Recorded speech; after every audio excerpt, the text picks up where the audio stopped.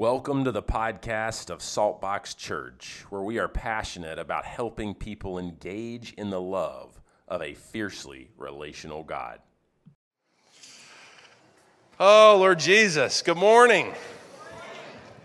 I'm sure somebody will turn our house lights up in here in just a minute. We are in Acts 9. I was thinking, do you know how long I have been in Acts 9 with y'all? I mean, we have been in here, and then we are finishing it today. We are going to tie up Acts 9. This is so funny. We are looking at a very unusual passage, and I'm going to do what I do a lot of times is take an unusual kind of pivot and look at it. But we're actually, as we look at Acts 9, it's verse 35 where we'll start, and we're going to go through the end of the chapter, and we're going to see the Apostle Peter actually pray and life restored to someone who died by the name of Tabitha, or Dorcas, are the two names. How'd you like to be named that, Dorcas? So, but here's what I want to filter it through. I want to filter this text this morning through 5 ways that we can know and exercise the will of God, or 5 ways that we can know and hear the voice of God. Okay? So here's what I mean by that, and let me even back up and tell you a little story. It's just kind of a funny thing that happened to me. But when I was, as we look to this passage, and as we look to what are 5 ways that we can know and hear God's voice, know and exercise His will. But when I was a brand new seminary student, so I was enrolling in seminary, and they make you take this test called the MMPI-2. Has anybody ever heard of that? It's like a mental health test. I think they want to make sure you're not crazy before they release you into ministry, right? So they put me through this mental health test, and they want to make sure emotionally and mentally and whatever. So there was this one question that said, I see things that other people don't. And I'm like, in my family, like we're out on the boat, I'm always the one that sees a porpoise or like the hermit crab. I'm always seeing things that other people don't. You know, when we're driving down the road, I see a deer. I'm like, oh, there's a deer, everybody's like, oh, yeah, or a rabbit or whatever. So I'm always seeing things other people don't, right? And so anyway, I said, do you see things other people don't? I'm absolutely, and I just kept on going. So at the end of the test, they came in and they said, Mr. Mattis, everything looks pretty good, but we're a little bit concerned because apparently you have a very significant thing that you see things that other people don't. I was like, they said, what exactly do you see that other people don't see? And I was like rabbit and deer, porpoise, hermit crabs. And there was a whole board of people, and they were like, do you see other things that other people don't? And I was like, so at the end, I was never quite able to laugh. It was like one of these moments where I was like, oh my God. But I got out of the room and really, really had a laugh. But what's fascinating here, and as we even think about what it means to be in a relationship with God in a New Testament sense, and when we even look at the New Testament, God is always speaking. He is always acting. He is always moving people in His will. And it is interesting to me in our current American society, so 2023, America, if you said to virtually anybody anywhere something about praying to God, so in other words, talking to God, their response would basically be, okay. I mean, they might go, I don't agree, or there might be any number of little thoughts, but we would all basically, anywhere, Christian, non-Christian, okay, you're praying to God, you're talking to God, okay, that's fair. But the moment you begin to talk about God speaking to you, suddenly you're seeing things that other people aren't. And everybody's like, but what I actually want to open today, and I'm being a little funny here this morning to sort of normalize this, but I think there's 5 heart postures or 5 ways that we can even look at in this passage where you can begin to posture your heart in such a way to begin to hear the whisper, or if in the Old Testament, it's actually the still small voice of Yahweh God. Because it's not enough just to read the scripture. It's not enough just to go to church or just to praise Him. But this is actually an abiding relationship with Jesus. If you're a regular here, you hear me talk about this all the time. But this is, therefore, if we're in a deep, significant, abiding relationship with Jesus, when relationship people talk, communicate, share, right? So that's really what I want to open this morning as we finish out this chapter 9 of Acts. And I'm going to propose 5 things about hearing the voice of God, exercising the will of God, and then we're going to filter this little text through these 5 things. So number 1, how do you hear the voice of God? Number 1, the circumstantial leadership of the Holy Spirit. We're going to come back to these. And if you're not familiar with Holy Spirit language, the Godhead biblically is Yahweh God, God the Son, King Jesus, and then the Holy Spirit of God. They're one and yet 3. That's an anomaly that I can't fully explain to you.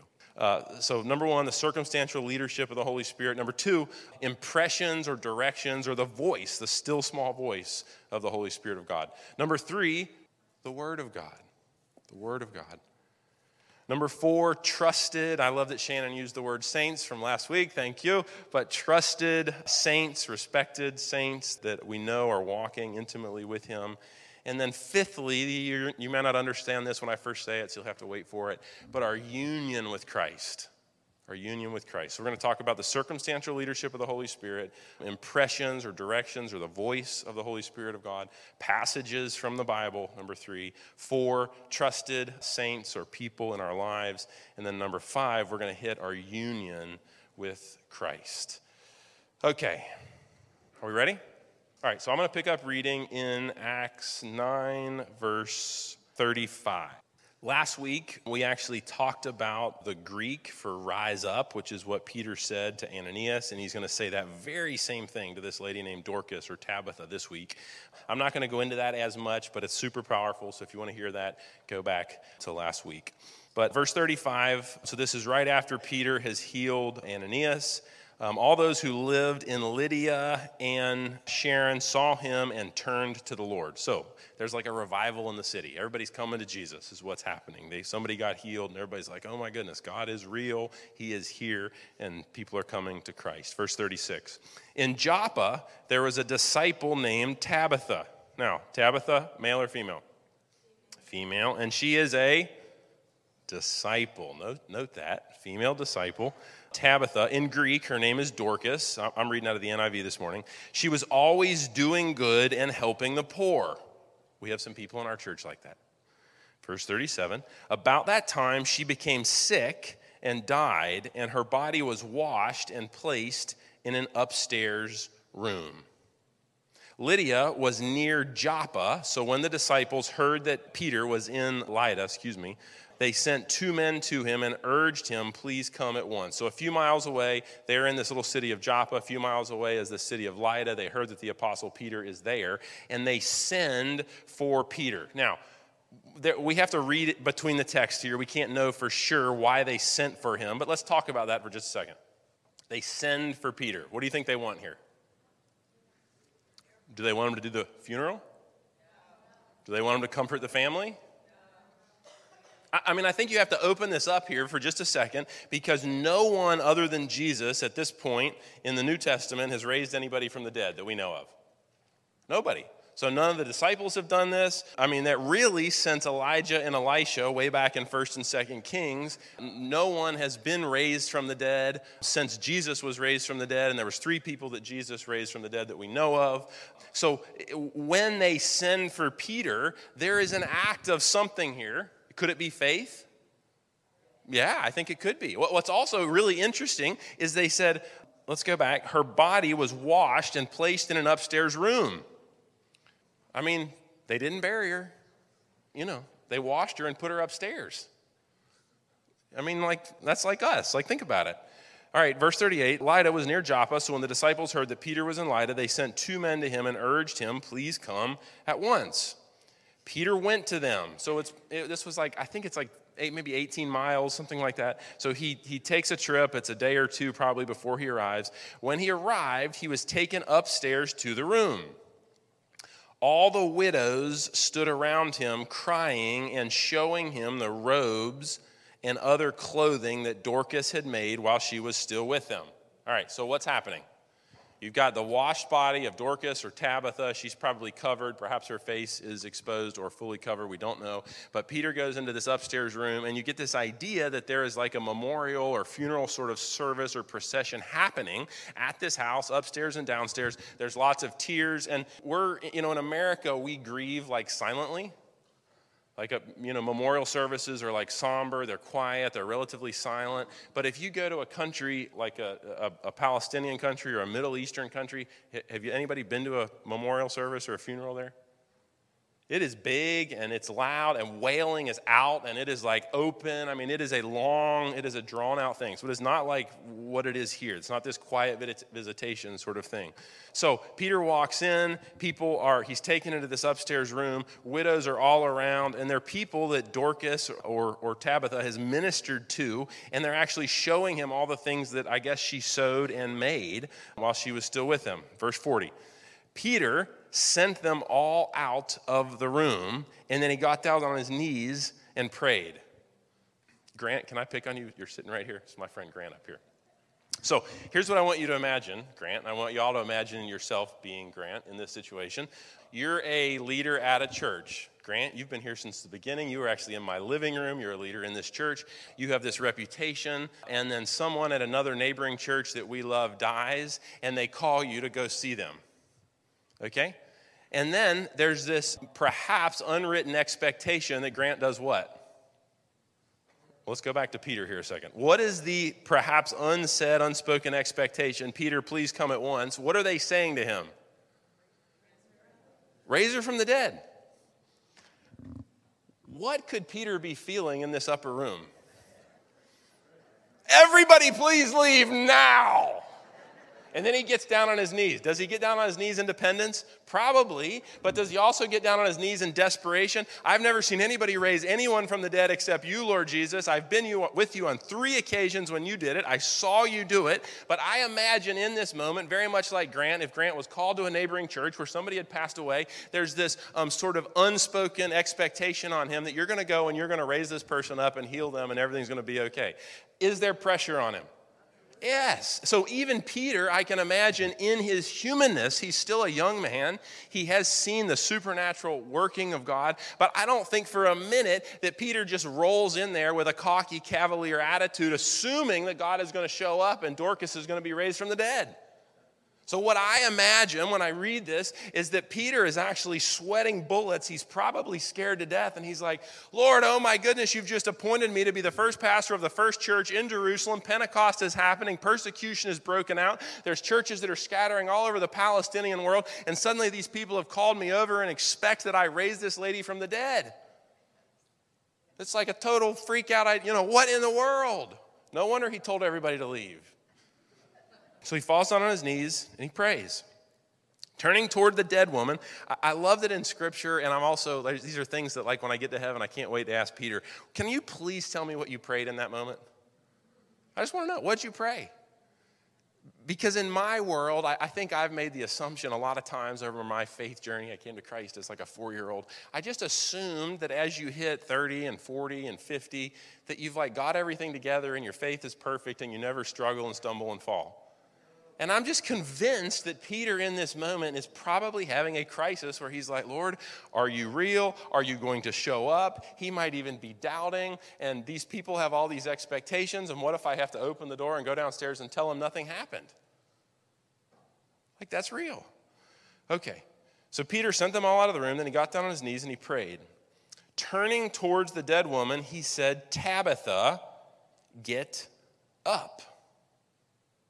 Now, that's the same rise up from last week. So it is the same words in the Greek that all the New Testament writers use to speak of God raising Jesus from the dead. So it's rise up. I'd encourage you to go back and listen to that if you want more context on that particular phrase.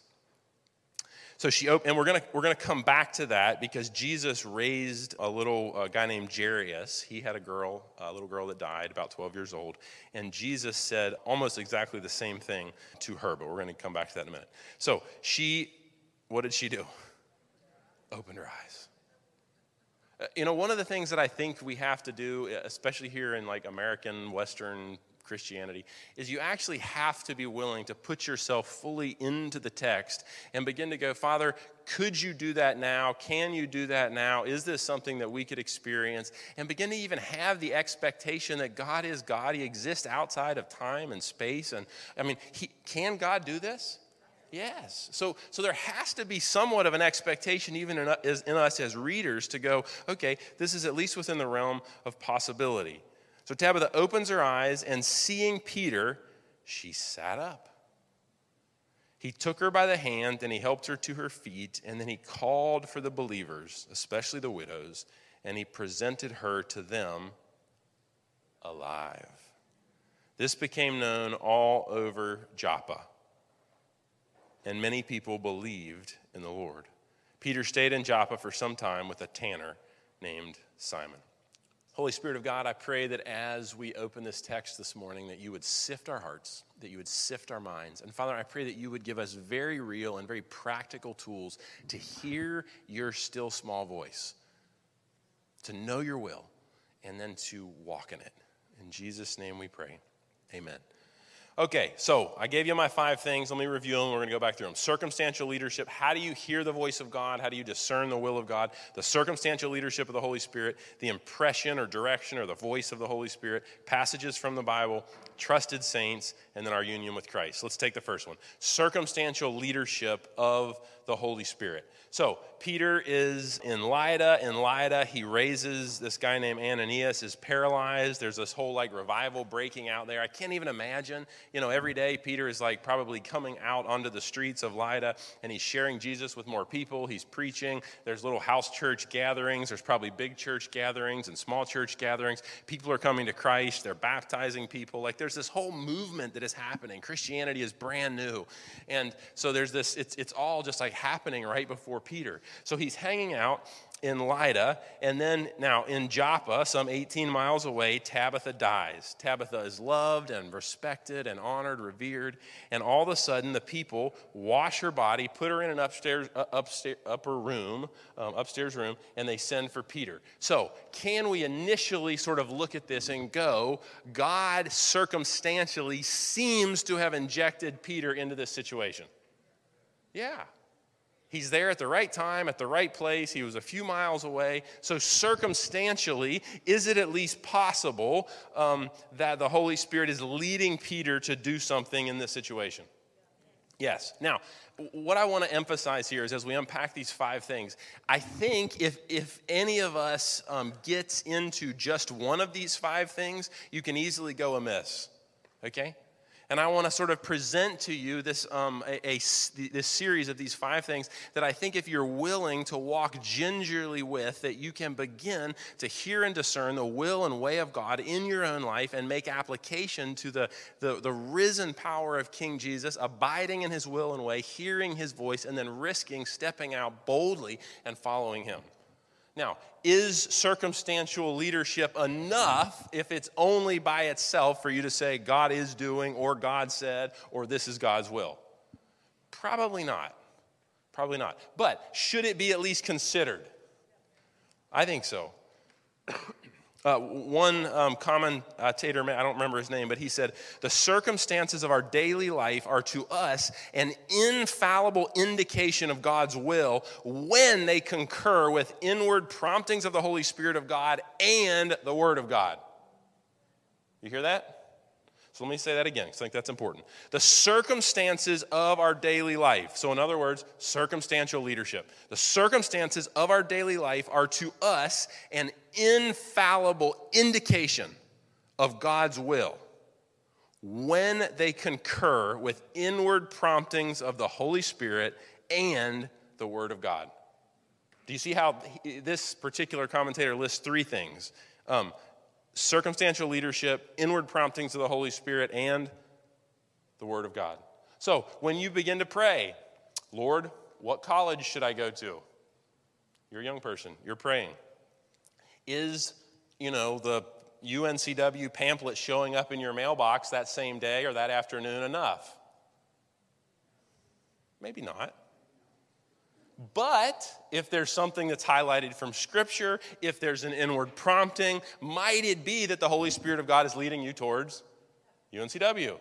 Yes. But do you see how you a lot of times new Christians, especially new believers who get this idea that I can hear the whisper of God or the still small voice of God, they get and kind of ahead of God and immaturely can begin to sort of think God's going to speak about what socks to put on and where to go and everything they're going to do all day long. You hear what I'm saying? And it's not that he can't, so don't hear me say that. He can. He's God, and he's going to do what he wants to do, not what Michael says, right? But I think that when you begin to understand the voice of God or the direction of God or the indication of God in the context of circumstantial leadership, the direct witness of the Holy Spirit in your heart, and the Word of God, then you're all of a sudden on much firmer ground on, man, God could really be leading me this way. Now, let me pause here and just quote 1 Corinthians 13:12. This is the great apostle Paul writing, and he says, "For now we see only a reflection as in a mirror. Then, when we get to heaven, when we pass away and we're in eternity with Jesus, we will see face to face." Now, just think with me for a second here. Mirrors in this day and age, would they have been nice, clear glass mirrors where you could perfectly see your reflection? No, what are we probably talking about? Probably polished metal, perhaps polished rock. So what do you get to see? Kind of a squirrely reflection, maybe, right? So what Paul is saying is, look, in this day and age, we see only a reflection as in a mirror. In other words, in some translations say we see through a glass dimly. When we get to heaven, we will see face to face, and there won't be that dimness. So do I think you can ever know with 100% certainty that this is what God said and this is what he's going to do? I often know in retrospect, oh, look, that was God. But in the moment, I'm like, well, there's circumstantial leadership. There's leadership through the Scripture. There's the testimony of what I sense, or the indication, the still small whisper of God in my heart. So this might be God, and then I'm going to take a risk. I'm going to take a risk. Somebody wrote a book called You Can't Walk on the Water Unless You Get Out of the Boat. That's good. Like, you got to take the risk. At some point you go, okay, I think this is, and I'm going to take a risk. So here's where I believe Peter, go back to our text here for a minute. So number one, the circumstantial leadership of the Holy Spirit. Peter has shown up. He is in an upper room. He was nearby. Circumstantially, if I'm Peter, I'm going, okay, God, the community of believers here obviously thinks you want to do something. They're praying for something. They have called me from 18 or 19 miles away. They have chosen not to bury this lady. They have left her in the upper room, but they're all mourning and crying. So I come in. There is this assumption that they want me to pray for her and probably raise her from the dead, which is terrifying because nobody that I've known has ever done this. There's a lot of pressure on me. I'm really scared and want to run away, but I'm going to tell them to clear the room anyway. So circumstantially, could it be that God is speaking to Peter to pray and call this lady back from the dead? Yes, I think that's possible. Now, you can begin to make all your own applications in your own life. What about my job? What about who I marry? What about where I go? What about where I live? What about what church I go to? All this can begin to be applied, right, if you're willing to. What I will always caution you on is hear and obey the voice of God slowly and gingerly, not impetuously. Hear, discern, and then begin to move down the pathway. Church history is replete with people who claim to hear God, claim to speak for God, and they end up going off in all manner of craziness. But that shouldn't also let you throw the baby out with the bathwater. You hear me? So, how does God speak? Circumstantial leadership of the Holy Spirit. Number two, how does God speak? Impressions or directions or the voice of the Holy Spirit of God. So let's go to our text, verse 40. Peter's there. Everyone is with him. There's a big commotion, lots of tears, crying. Everything is loud. Peter can't hear himself think. So he does what? Clears the room. And what's the first thing he does? Everybody leave. And what's he do? On my knees and pray. I believe with everything in me. I can't prove it scripturally. Wish I could. I can't wait to ask Peter when I get there. Peter, what did you pray with Dorcas? I know what I would have prayed. But I would guess in this moment that Peter did not approach the throne of grace with presumption or assumption or pride. I believe that Peter approached the throne of grace. By the throne of grace, I mean the throne of Yahweh God, King Jesus. But I would suggest to you that he probably approached the throne of grace free from assumption and presumption and pride and arrogance, and went, Father, do you want to raise up Tabitha? Do you want to send Tabitha back from eternity past, eternity present, eternity future into this reality? And if so, I will pray. One of the things that is, I think, repelling to me as I don't know what I am, 42-year-old pastor in America, is when people operate out of a high degree of assumption or presumption and call it faith.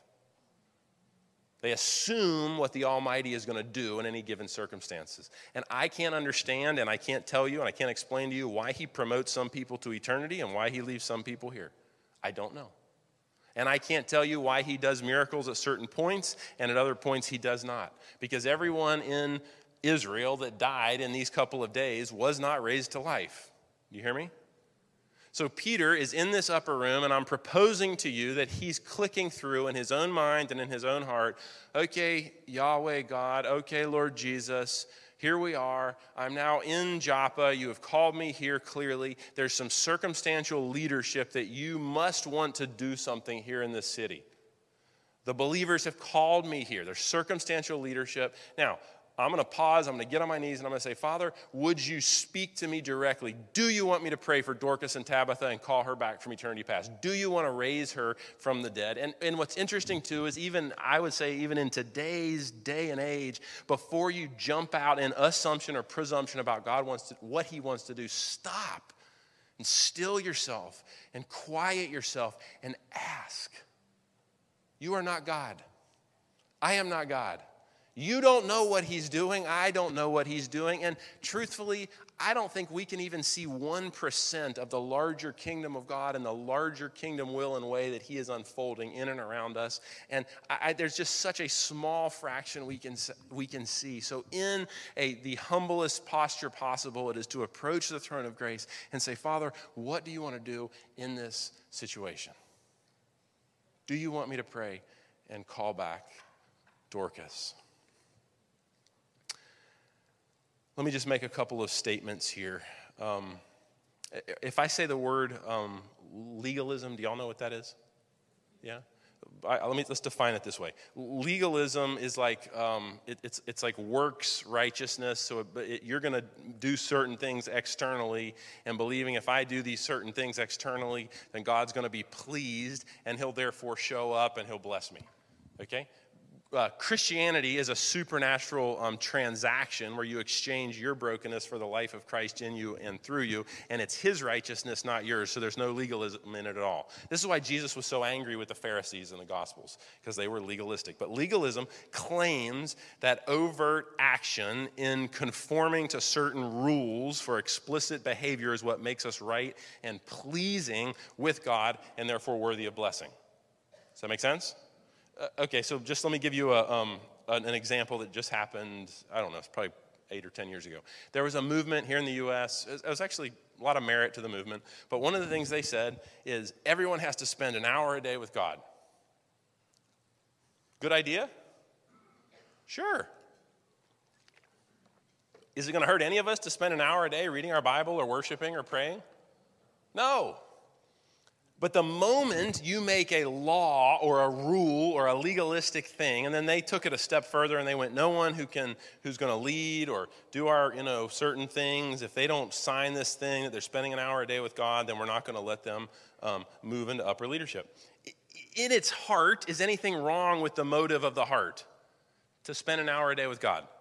No. But when you begin to set external requirements and legalistic sort of rules, it's real subtle, but all of a sudden you begin to go, God's not pleased with me unless you fill in the blank, and I'm therefore earning my salvation. And suddenly you take Christianity, which is the most beautiful and the only faith in the world where God comes to earth and sacrifices himself so that we can live. Every other faith is people legalistically performing and doing certain things to attain paradise. So Christianity is a full upside-down kingdom from the rest of the faiths. God comes to earth, but the moment you put external constraints around it, it becomes legalistic, and all of a sudden you can believe that by doing these certain things, I'm therefore pleasing God. God's going to be pleased with me. He's going to bless me, and I'm going to go to heaven. You follow me? So there's a risk in all of us. Now, am I a fan of time with God? Yes, I'm always encouraging you. Get in your one-year Bible and say, Lord, before I begin my day, would you speak to me? Like pray, worship, absolutely. Would I love it that all of us would spend an hour a day with God? Yes. But the moment you put external constraints on it, it becomes Pharisaic, is what it does. And there's this risk and this assumption that if I do a certain thing or say a certain thing, that God's going to be pleased with me. What I love about this moment is when Peter sends them out and he's trying to hear the voice of God, there is nothing he is doing to be seen or noticed. You know what I'm saying? Where is everybody? Gone. Everybody's out. The whole room's cleared. So he is in this spot, and then he gets on his knees, posture of humility, posture of I can't do it without you, and then he's going to seek God, not in a legalistic way, but God, what do you want to do? Does that make sense? This touches a little bit on why we have an offering box out there instead of passing a plate. Because I'd never want anyone to feel like, man, I got to give $5 for my attendance today. No, you don't. The gospel's free. At some point, if you aren't giving something back to God, do you have to do a gut check and go, have I really been saved and impacted by the gospel? Yes. But you can do it secretly, online or in the box and back, not in front of people. So it's not legalistic. So it's not an external performance. It's rather an attitude of the heart. Okay, so number one, we're looking at Peter's circumstantial leadership of the Holy Spirit. Number two, we're looking at the impressions or the directions of the Holy Spirit. I would just say in this moment, Peter gets down on his knees, he's praying, he is asking. I would love it if Luke would have included in here what God said back to him. But I would say God encouraged him, nudged him, that still small voice of God somewhere, encouraged him to what? Pray that she would be resurrected from the dead. Otherwise, he wouldn't have done it, would he? No way. All right, thirdly, passages from the Bible. We're going to linger here for just a minute. Number one, circumstantial leadership of the Holy Spirit. Number two, impressions or directions or the voice of the Holy Spirit of God. Number three, passages from the Bible. If I took you can make notes here. I'm not going to go there. But right now, Mark 5, Matthew 9, and Luke 8. Mark 5, Matthew 9, Luke 8. All three tell the story, of Jairus' daughter, a little girl about age 12, and Jesus raises her from the very similar because she is at this house. She has died. Jairus goes to the house. There's this huge, so Jesus goes in with Peter, James, and John. There's a big mourning and funeral service sort of underway. And what does Jesus do? Anybody know? He clears the room. Everybody get out. So Peter has seen Jesus do this. So Peter already is doing what Jesus did, like practicing the way of Jesus. Number one, clear the room. So Peter immediately is aligning his behavior and his action with Scripture. Now, the Gospels weren't written then. He got to live in the Gospels. That's a whole other thing we can talk about. But he is aligning his behavior with the scriptural truth of Jesus. Now, the other thing I want to point out here, and I'm actually going to flip over to Mark 9. You can flip if you want. Mark 9:41. I want to read that. Mark 9:41, this is what it says. Jesus, he took her by the hand and said to her, this is the little girl who's dead, Talitha cum, which means, little girl, I say to you, get up. And what did she do? She got up. Okay, so let me say that again. He said to her, Talitha cum. Now, what's fascinating is when you look, assuming that Peter spoke Aramaic to Dorcas or Tabitha here, then exactly what Peter would have said to her was one word different. It's amazing to me. He would have said, Tabitha cum.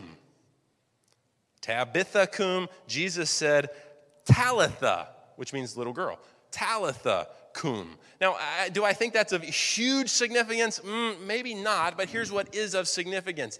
Is Peter moving in the same way, form, and fashion of his Jesus? Yes. Is in that sense his life fully surrendered, his ministry fully surrendered? Is he doing his best to apply to the kingdom principles that his Jesus led him in? Yes. So what is fascinating is this one letter difference. He even says to this dead Tabitha the same thing that Jesus said to this dead little girl, get up, arise. And when he did that, he is also calling upon that rise up is the same Greek word that when Jesus resurrected from the grave. So he's calling on the eternal power of a risen King Jesus to come, and he is using that power in some ways to speak to her and call her to arise. Now, what I love here is he doesn't do it of his own accord. You see what I'm saying? He's not ahead of God. He is not this isn't like a genie God or like an magic 8-ball God. He is not like presuming or assuming. He comes in, he clears the room like Jesus did. He prays, he seeks God. He's going, okay, there's circumstantial leadership. There's an impression that I believe Peter would have had that God would have said, or he would have heard God's voice to pray in this regard. Then he is thirdly aligning up his behavior or his prayer with Scripture. The other thing that happened is Jesus raised up Lazarus. Excuse me, look that up, you can read it. He also raised up the son of a widow called the widow of Nain, or the other resurrections that we know of. Now, the other thing that Peter is doing here is Peter would have known what we call the Old Testament, right? And there's two passages in the Old Testament, I'm not going to go there, but 2 Kings 4 and 1 Kings 17. In 2 Kings 4, Elisha raises, he's an Old Testament prophet, he raises a little boy who is dead to life. And then in 2 Kings, or 1 Kings 17, you have Elijah who raises a little person, also a boy, to life. And interesting, one of them was in an upper room, and both of them cleared the room. So you have Peter here who is aligning his behavior as he is tiptoeing down the path. God, I think you're leading me circumstantially. God, I've gotten down on my knees and prayed, and I believe you've called me to pray for this Tabitha to be resurrected to life. God, I am aligning my now behavior with what I saw Jesus do. I'm aligning my language with the very language Jesus used. I'm aligning my behavior and language with what I know that Elijah and Elisha in the Old Testament did. So is he in that sense in the full scriptural bounds of his authority? So what I want you to actually begin to see and get, and you have to excuse me, I have a tickle in my throat this morning. But what I want you to see and get and understand is we tend to think of like Peter or the early apostles as these like superstars of faith who have it all together, and they're not human like us with doubts and fears and anxieties and all this stuff, right? But really, I believe what's happening here is Peter is going through a very similar set of circumstances or directives where he is tiptoeing down the way of perhaps God wants to raise this lady to life. And he is with great sort of probably both trepidation but also intentionality moving through this. So is Peter in accordance at this point with Scripture? Yeah. So could you use that point in your own life? Yes. You can actually look through. You're getting ready to make a big decision. God, is this you? Is my decision in accordance with Scripture? Look. Seek. One of the things that I love to do with people who come to me and go, I know I've heard God. This is what he said. I'm like, great. Find something in Scripture that supports it. And then oftentimes I love to go, now flip it and find something in Scripture that would actually discourage it. And now ask if it's him.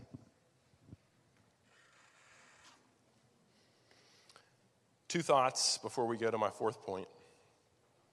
I'd issue a general warning about proof texting. Proof texting means that I have something I want to do.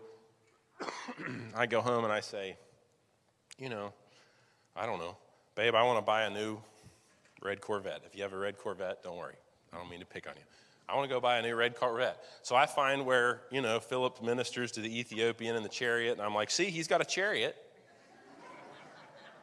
I need a red Corvette. That's like proof texting. So proof texting means I have an agenda and I go to the Bible and I flip around until I find a passage that sort of works, and then I'm going to proof text and I'm going to say, see, this supports my agenda, therefore it's God.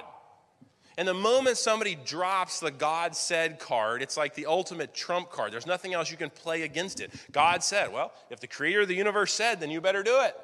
So I am much more a fan of, I think God could be saying, he may be leading me, perhaps he's indicating, just like a humble posture where you see Peter on his knees. That's the attitude in which we're called to follow God. And I would also issue a warning, not just on proof texting, but when you see someone who is arrogant and presumptuously following God without a humble heart posture, check it. Check it. Because when people get arrogant and ahead of the Creator God, they often fall. This is great for married couples. This is great for kids. This is great for, don't proof text scripture. There's wild things in this book. If you can get it to support about anything you want, if you proof text. And the opposite of proof texting means taking the whole of scripture from Genesis to Revelation and looking at the whole of the gospel, understanding it, and making a decision in it and through it. Does that make sense? Okay. The other warning that I would just say is taking things out of context. In other words, I want to move to a different city, and I just flip open my Bible randomly and go, oh, look, there's Joppa and a disciple named Tabitha, and Peter went to a different city. Therefore, I'm supposed to go to a different city. So again, it's just like, be careful in how you use the word of God. Does God want to speak to you as a believer in a still small voice? Yes. Are there some guidelines with which you can do that with great wisdom so that you don't do something foolish? Yes. Is it possible that you'll miss God at points? Yes. Is there grace for it when you do? Yes. Okay, so we've looked at the circumstantial leadership of the Spirit. We've looked at impressions or the voice of the Holy Spirit. We've looked at passages from the Bible. Number 4, trusted, how do I hear God? Trusted and respected saints. Older, wiser, more experienced, more intimately connected to the person of Jesus. And so the saints in Joppa, what did they do? They called Peter and said, come pray for her. So there's already a testimony of these older, respected saints. So this is probably the way I would think of it is there's an internal and an external witness, if you will. So the external witness to Peter on this particular day is the saints in Joppa called for him and have asked him to pray.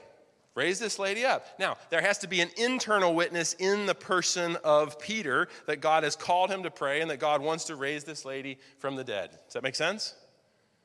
So, here is where I would say a lot of young Christians also get into trouble because they go, God said, this is what I'm doing, and then they just run off and go do it. And I always want to go, hey, time out, pause, still yourself, go find 2 or 3 people that you trust that aren't just yes people, that aren't just your buddies or your, whatevers, and actually sit with them and go, is this God? Do you think it's God? And test it. And when someone is willing to have that type of humble heart posture, I believe that all of heaven will conspire with them to get them in God's will and way.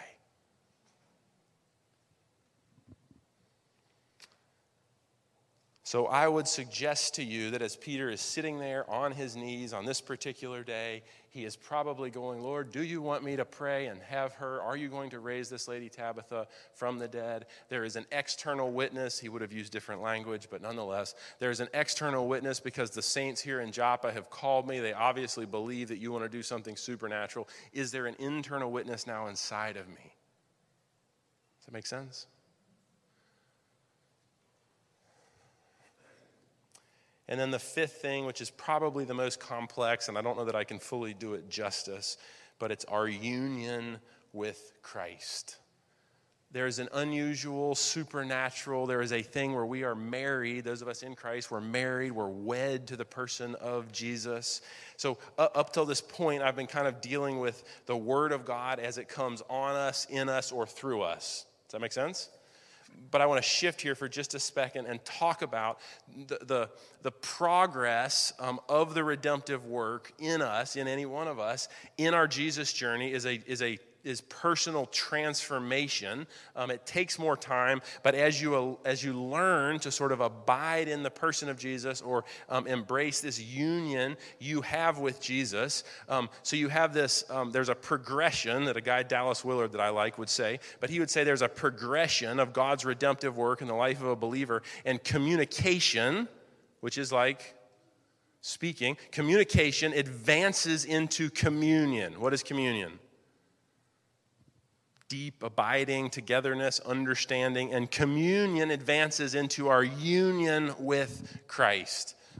You can see this in the life of, just take two young people who are dating and they're heading towards marriage. When they start, they're in communion, they're communicating, they're talking, they don't know each other very well. But as they progress towards marriage and as they get to know each other, that communion or that communication advances into communion. So now they're sort of doing life together with one another. Let's say when they're married, after they've been married a number of years, they stop using the word I and me and they start to use the word we, us. And so there's this union, there's this knowing. So like Abby, my wife, doesn't even have to be here, and I can usually have an idea of what she's going to think. There's a unity with her, and she and I tend to respond to situations like 9 out of 10 times we respond almost the same way because we have walked with God and we've walked with each other so long that communication has gone into communion and communion has now gone into union, and she and I are one. Does that make sense? So there's a oneness that I would call or even speak to us as a church and say, as you're in your Jesus journey, as you're in your one-year Bible, as you're in your 5-year journal, as you're praying, as you're worshiping, as you're gathering with small groups, as you're showing up on Sunday, you're progressing from simply communing into more of a union with God where you're abiding with him. And I would suggest to you on this day where it says when Peter got down on his knees and prayed, that he is actually saying in this moment, he is stilling himself. He is silencing the multitude of anxious thoughts within him. He is stilling his heart. He has sent everybody out. There are no distractions. And he is sitting in this union he has with Christ. And he is saying, God, is this your will and way? And I would suggest to you, in that quietness of the moment, the Holy Spirit of God said, yes, proceed.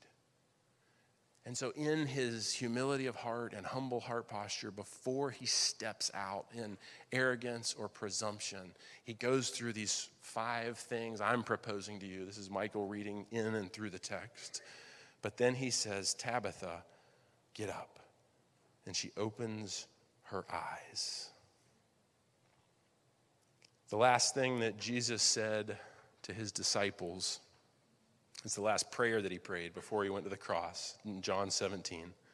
He said, I have given them the glory that you gave me, that they may be one as we are one. That's union. I and them and you and me, so that they may be brought into complete unity. Then the world will know you have sent me and have loved them as you have loved me. I'd say to you this morning, church, that when these 5 things align in our lives, you can be roughly sure. Notice that. Can you be certain? Not always. But you can be roughly sure that the direction in which they point is the one that God intends for you. How do you follow the voice of God? How do you follow the will of God? You follow the circumstantial leadership of the Holy Spirit. You follow the directions, the impressions, the voice of the Holy Spirit. You take the entirety of the Bible and subject your life and situation to it. You seek out some trusted, wiser, older in the faith saints, and then you rely on your union with Christ. And then you step out and take the risk. Life will never be free of risk. Faith will never be free of risk, but God will never leave you or forsake you in the risk. Amen?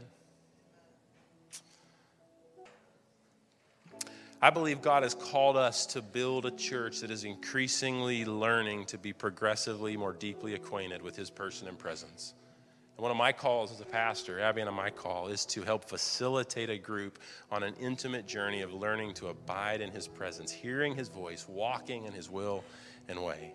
So let's stand. We're going to pray this one out. Prayer team, if you'll come down here. If you need special prayer, we would love to have you come. As we're worshiping here with this closing song, there's a big space here. If you want to come down and worship, I'd encourage you to do that.